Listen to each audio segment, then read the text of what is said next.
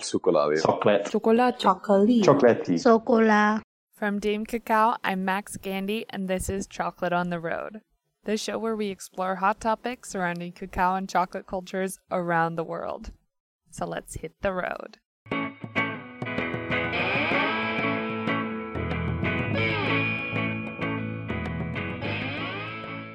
A quick editor's note. This episode was researched in January and produced in March. All of the makers I interviewed were spoken with in their factories with machinery on. Here I'm speaking of the Singapore that I visited then, in January, 3 months ago, and the one I hope to go back to when all of this is over. So for now, stay safe, stay home, and enjoy the episode.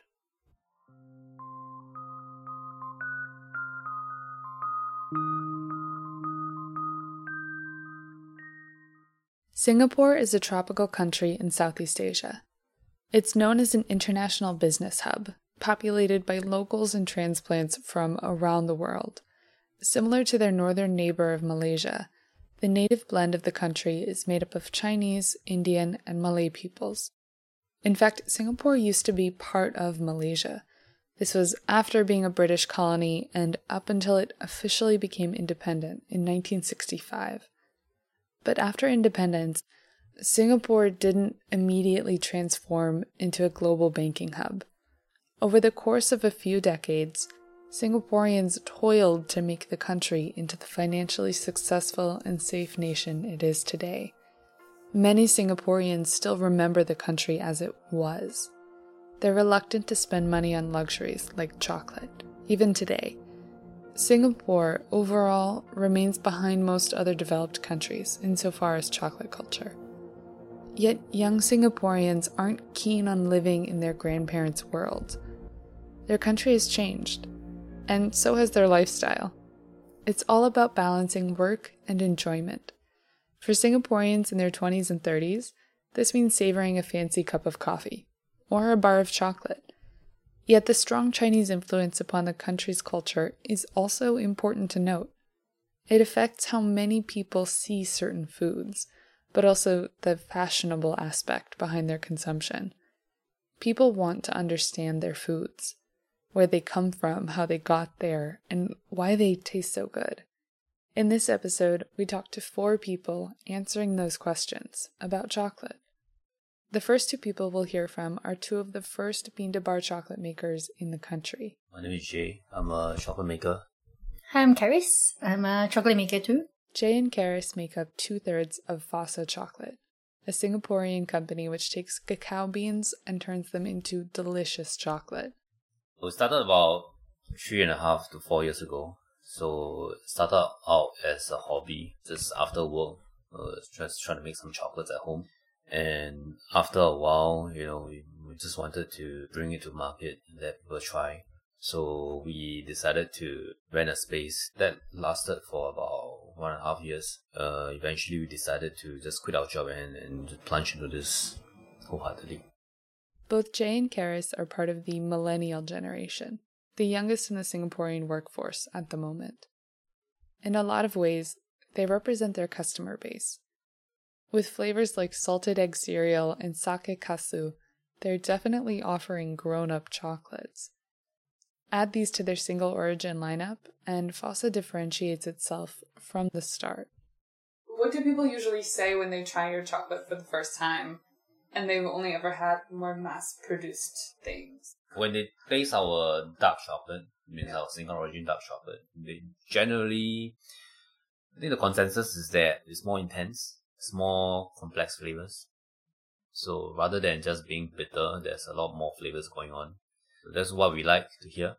But I think maybe 70% of our customers, they are drawn to the flavor bars that we produce. So when they taste the chocolate bars, that has got interesting flavors like, tea infused in there. That changes people's perception of chocolate because, chocolates in the market are mostly either dark chocolate, milk chocolate, or white chocolate, right? Usually all with inclusion of nuts. So very seldom you'll see chocolate with other flavors in there. So we're just trying to kind of present a different form. What are your most popular bars right now? I know that you move in and out with different batches, but what do people generally keep coming back for or asking about? Currently, it's the Hong Cha, the tea bars. We have Hong Cha, Oolong, Jasmine, and the Dark Shade. Yeah, I think there's a pretty new flavor in Singapore. Like, you don't really find all the tea chocolates in the groceries as well. So the chocolate itself, they have like very distinctive notes. Like the Hong Cha is like this lychee, floral, a little bit of fruitiness as well. So it's something fresh and new. What is the most popular chocolate type product in Singapore? I think Singaporeans are generally not really big chocolate eaters. Compared to other countries, definitely, chocolate is a very small part of our diet. So probably chocolate bars is the most common, just because of the shelf life and its shelf stability. In very few places you will find chocolate bonbons or ganache because they just don't move very fast on the shelf. So very few places would have the proper storage facility or even enough volume to make sure that it's fresh. That come to mind usually when people say dark chocolate with Lindt. Lindt? Yeah, they're found very commonly across all the supermarkets. Is there now still a pretty large chocolate manufacturing sector in Singapore? Singapore is actually a pretty big chocolate manufacturer, the mass-produced ones. We used to be a major cocoa grinding country, but somehow this has shifted over to other countries, to Malaysia. But logistics cost is very low here in Singapore because everything is very efficient. So, Of course. yeah. So, it's a very big trading hub. Cadbury used to have a factory here in Singapore, but I think they've already moved out. The factory is still there. Mondelez also. So, if you are talking about big scale production, definitely there's a presence here.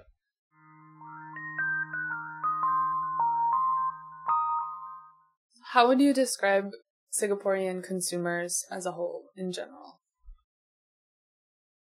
I think Singaporean consumers are pretty adventurous when it comes to tasting things. Anything that is new and not heard of, and something that's interesting, people will try at least once.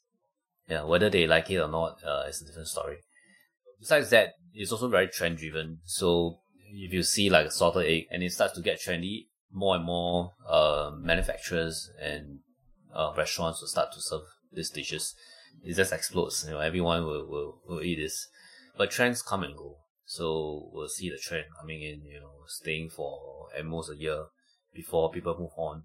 Yeah, but in the recent years, Singaporeans have been pretty supportive towards local brands, I think, which is very good.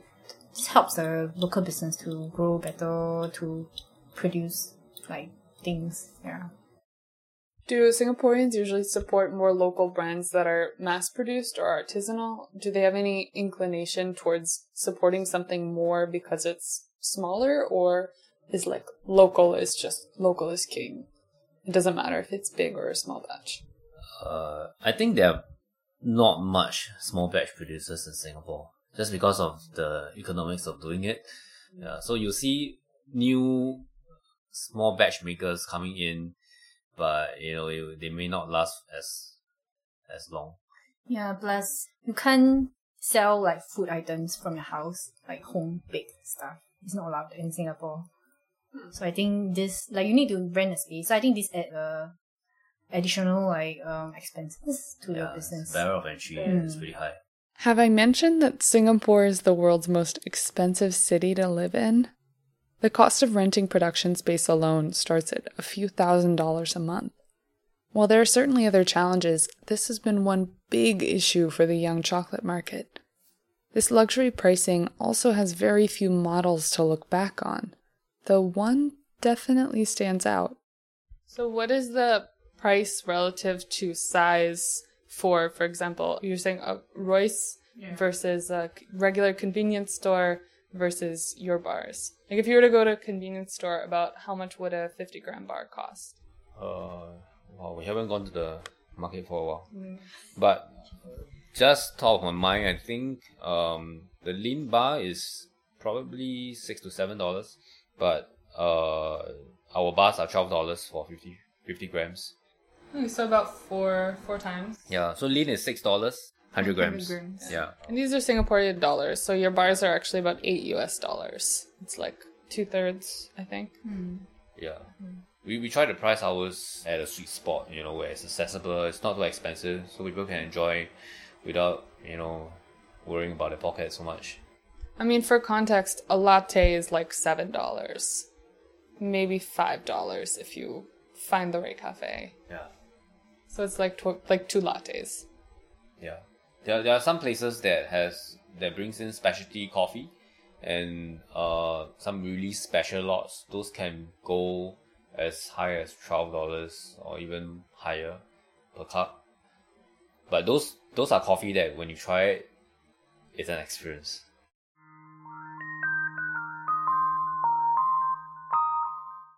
An experience is definitely what consumers are looking for, at least in Singapore. They want to know everything about that product. And Singapore's young coffee culture has been the main precursor for that curiosity. One person who's observed coffee's rise is Ronald Ng, founder of Singapore's Le Mule Chocolate. During our interview, I asked Ronald about the rise of specialty coffee in Singapore. What about coffee? Well, I would say coffee about 15 years ago. The first cafe which I've actually popped into was Starbucks. At that time, I was thinking that, it's too expensive to drink that kind of coffee. It doesn't really give me the kind of satisfaction because it's not as strong as the local coffee, especially with condensed milk. So these were those were, just like Vietnamese coffee, the same thing. So we grew up with all these kind of coffee. So it didn't really give us that kind of, punch in the yes. But after seeing more and more millennials, the younger generations enjoying a cup of coffee, slowly enjoying the environment, it's more savor. So Ronald echoed the sentiment of Jay and Karis. People are seeing coffee and chocolate as extensions of their lifestyles. But while specialty coffee finds some representatives in Starbucks and the like, chocolate doesn't really have that. Or, do we? When we actually launched Hello Chocolate, the Mars Brothers was already quite popular in Singapore and quite well known. I think it was represented in some places like Din DeLuca and so on, and people knew about it. This is Dima Minkov, co-founder of Hello Chocolate in Singapore. I'll get back to Ronald in a bit because the next chapter of our story really goes back half a decade, before Jay or Karis or Ronald ever started selling chocolate. Dima started Hello Chocolate with his wife, Nina, exactly 5 years ago this month. Mast Brothers Chocolate from New York City was one of their first brands as a company. We started this business mostly online. It was launched during one of the fine food pop-ups in Singapore in 2015. So our business was growing from online, and still online is the crucial part of it. And we saw a lot of traffic and a lot of requests containing Mast Brothers chocolate from Singapore. So it was already quite popularized by the brand, I would say. People already kind of knew about the concept of craft chocolate through the popularity of those two bearded guys. So, similar to the work of Starbucks and other specialty coffee shops abroad, 5 years ago, Singaporeans were bringing craft chocolate home. This is not to say that there aren't any homegrown specialty coffee shops in Singapore, because there certainly are. But to say that Singaporeans were often first exposed to specialty foods outside of the country itself. Then they brought that desire to consume them again back home. How do you think the travel culture and the multiculturality of Singapore has affected the country's chocolate consumption and the establishment of a craft chocolate industry? I would answer yes to your question. Because I think what people of Singapore love to do is just to explore some new stuff while traveling. And they're traveling a lot. They're willing to learn, and they're willing to experience some new things. And chocolate was part of it. Our first customers were those customers who were traveling a lot. And if, for example, we kind of dig from time to time into like Google Analytics and trying to analyze the audience that is visiting our store and that is purchasing craft chocolate. And I would say that among their interests, I would say travel would be the biggest part of their interests. Dima and his wife were ready to meet and expand that demand for fine chocolate.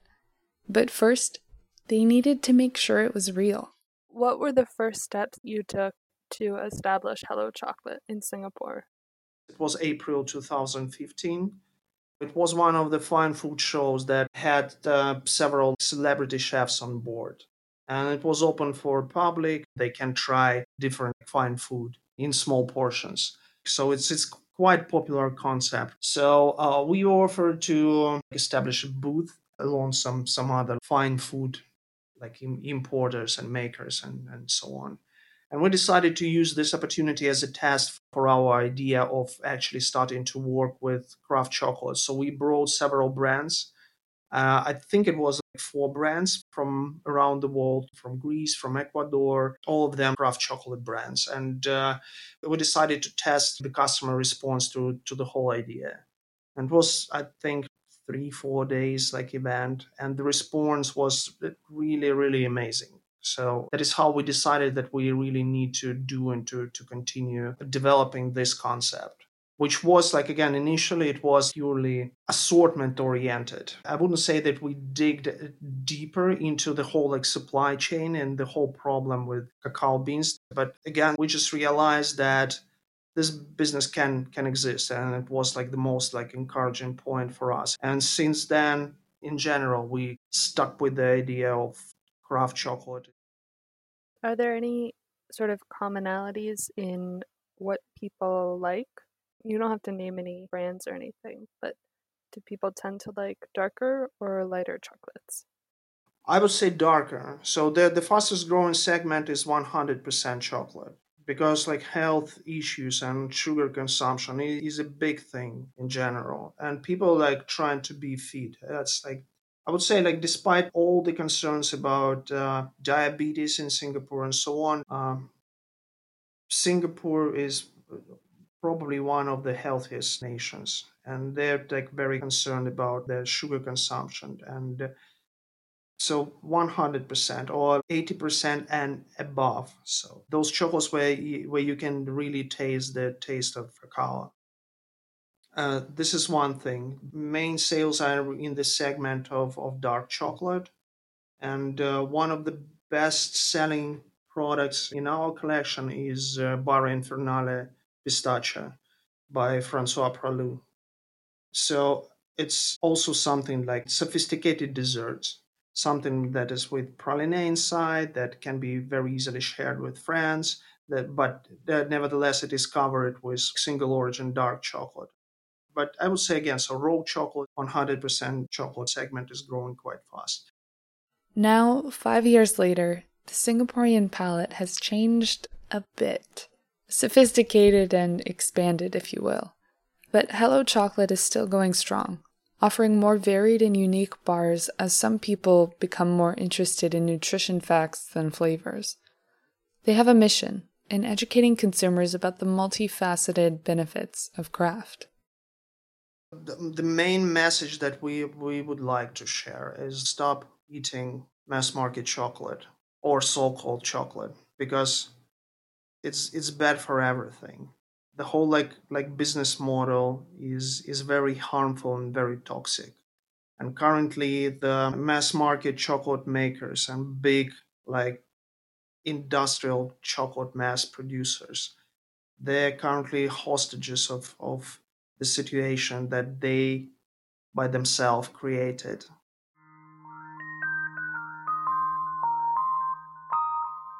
Undoubtedly, the presence of more places to buy fine chocolate has helped everyone. The situation that Dima was talking about is the issues with the supply chain. At the end of 2019, there were strikes in big cocoa cultivating countries, and people are up in arms about the use of child labor. People want quality chocolate, and they don't want to harm others in the process. But honestly, most people still don't know much about the problems in cocoa. as you can see from the growth of both Fossa and Hello Chocolate, people with the means to will buy better chocolate. That is, if they know it's there. Fossa chocolate is still selling only online, even 4 years later. Only one company jumped right into retail, and that's Ronald's company, Le Mule Chocolat. My name is Ronald. I'm one of the co-founders for Le Mule Chocolat. And we started this craft chocolate business together with one of my classmates, Mr. Hideki Sun, whom we actually studied together in Germany, specialized in chocolate and sugar confectionery technology. And we actually started in 2017, but prior to that, he actually showed me this craft chocolate cafe in Tokyo, Dandelion. I brought my family there. I decided that I should go into craft chocolates because I thought Singaporeans should not miss out with these amazing kind of chocolates available there. 3 years after starting Le Mule, and they're still the only physical bean-to-bar chocolate shop in Singapore. Because even though demand has grown, it hasn't exactly exploded. Craft chocolate has had a very slow burn in Singapore, and not much has changed even in the last 3 years. This is dissimilar to nearby Thailand or Taiwan, where demand has exploded. It goes back to the fact of Singapore's strong Chinese heritage and its hot weather. So when you were a kid growing up in Singapore, what kinds of chocolates do you remember eating, if any at all?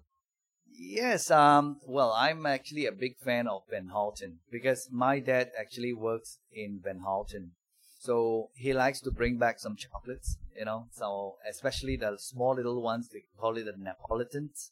So I grew up with these kind of chocolates, and finally when he started his own chocolate factory, that's where I started to like chocolates with nuts.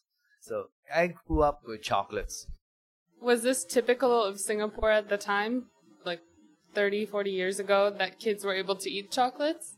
Well, not exactly. Those days, chocolate is something luxury. Not many people, or especially the kids, will have the chance to taste good chocolate. I think there were a lot of these so-called chocolate imported from China. And they were not chocolates. I think they were using some vegetable fats. But those kids loved to eat those because they were cheap, affordable. Those days, there were not many big brands around because this market is still considered very small for some of these big companies to actually venture into. And there were only a couple of brands available there. And those days, I think Van Houten is one of the prominent ones, followed by probably Nestle. They were here. And it's only a few years, and you see that there will be Hershey's and Cadbury's coming in.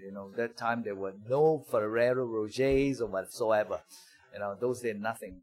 I would still say that, it's about affordability those days.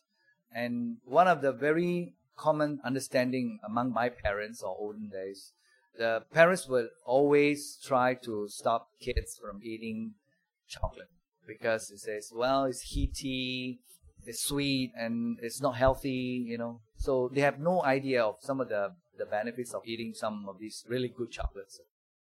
So Singapore has a strong Chinese heritage from migration long ago, and there is a Chinese belief that chocolate is a heating food, so you shouldn't eat it in hot weather, right? Yes. Especially in countries like us, it's always humid and warm.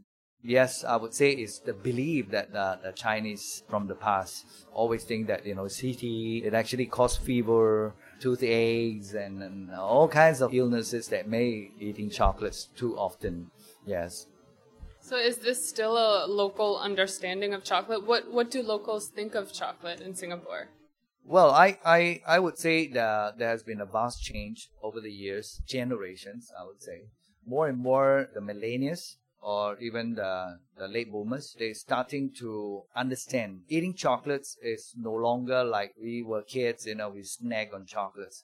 It's more about enjoying eating a good piece of chocolate. It's like a lifestyle. What would you say that Singaporeans' taste in chocolates and desserts is like after selling pastries and bonbons and bars? What is most attractive for people? What are your best sellers? Well, the bonbons. The bonbons are, I would say, the main draw of the crowd into our shop. Reason is because of the beautiful colors and the design of the bonbons has actually attracted a lot of people. With the daring creation of the centers that we have, this is one of the main draw. But I will always lead them to the craft chocolate bars, and I started to, introduce what these chocolates are all about. And what are the most popular flavors in the bonbons and the bars? Okay, for the bars, I would say fruitiness. A lot of Singaporeans actually identify very quickly the fruitiness in the chocolate bars. With his own retail shop, Ronald runs into some logistical issues that will definitely stump the industry's growth, and in a way that coffee just hasn't had to deal with in the same way: ridiculously high rent. What have been your main challenges of building your business as a retail shop in Singapore? Space is one of them. Rental is high. Rental is pretty crazy here. And the other challenge is actually the supply of the beans.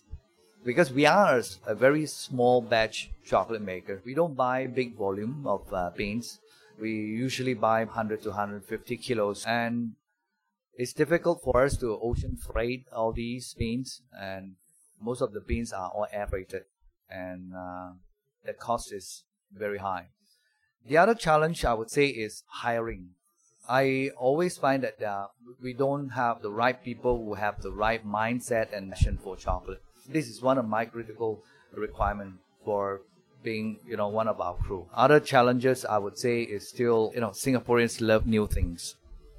Yeah, they're always looking out for new things. Do not want to come into the shop and say, oh, the same old thing. With coffee, people generally think of merely a beverage and the beans it's made from.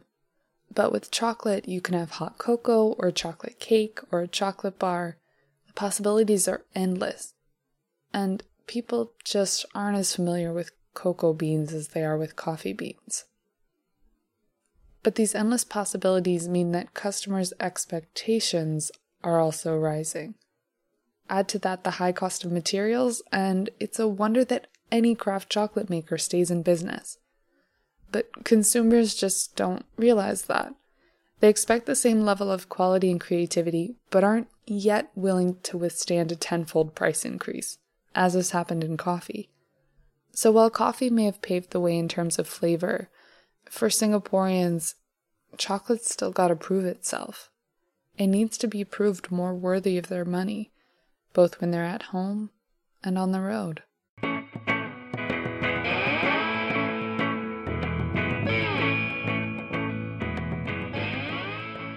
Thank you so much for listening to this episode of Chocolate on the Road. If you liked it, please subscribe, rate, and review the show on Apple Podcasts, and share it in any way you see fit. Your support makes all the effort put into each episode worth it. An especially huge thank you this week to Jay, Karis, Ronald, and Dima for being in this episode. To learn more about our guests, check out the show notes for this episode at the link in the description or on my website at damecacao.com. That's DAMECACAO.com. Have a wonderful day, stay inside, and I hope you'll join me next time we go on the road.